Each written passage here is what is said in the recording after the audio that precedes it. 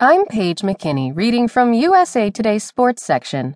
Insights from Kevin Durant's Oracle Arena debut with Team USA by Sam Amick. Yep, this new NBA world in which Kevin Durant is with the Golden State Warriors is still weird. Team USA's 107-57 rout of China in its latest exhibition affair at the Warriors' Oracle Arena did nothing to change that, not to mention the 22 days that have passed since he announced his decision to leave the Oklahoma City Thunder behind and join the team that knocked him out of the Western Conference Finals less than 2 months ago. Weird isn't good, and it isn't bad. After all, we're not picking sides here.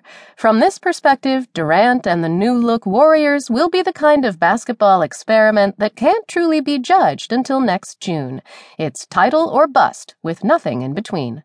This national team experience, more than anything else, is a convenient chemistry builder for Durant and new teammates Draymond Green and Klay Thompson.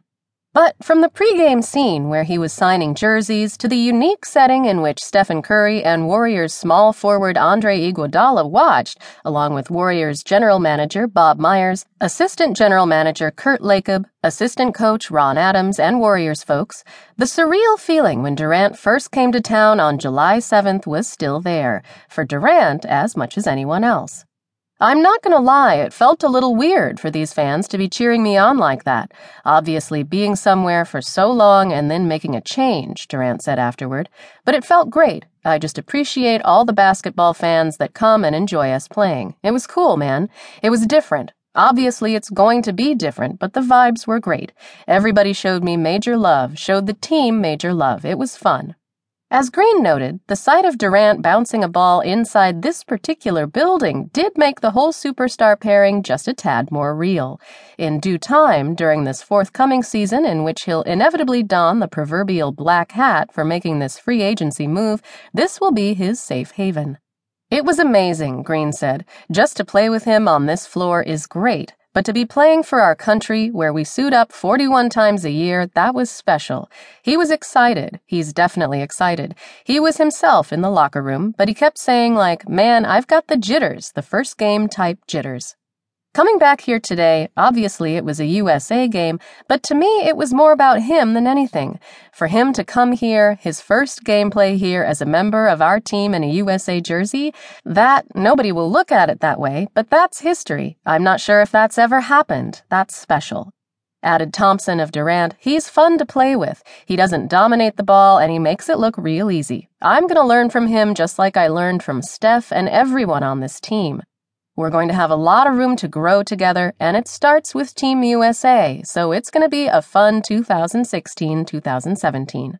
Through 3 exhibition wins over Argentina and China twice, in which Team USA has won by an average of 45.3 points, the players are having plenty of fun here too.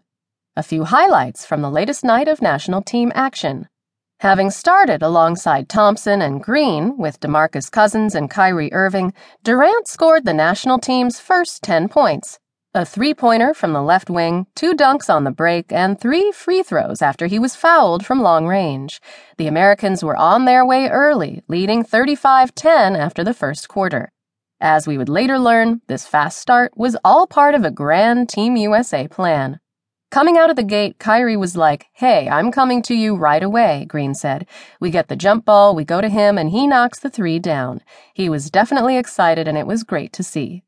After Durant finished the first half action, hitting a 3 from the right wing for a 52-24 lead, the camaraderie that was such a pivotal part of the Warriors' free agency proposal was on full display during the break. As Durant came out to take shots, he noticed the late-arriving Curry standing on the sideline. They hugged, they laughed, they whispered silly stuff to each other. And when famed NBA photographer Andy Bernstein came by to capture the moment, they were more than willing to pose for a picture that, in a way, captured the very spirit of this superstar union.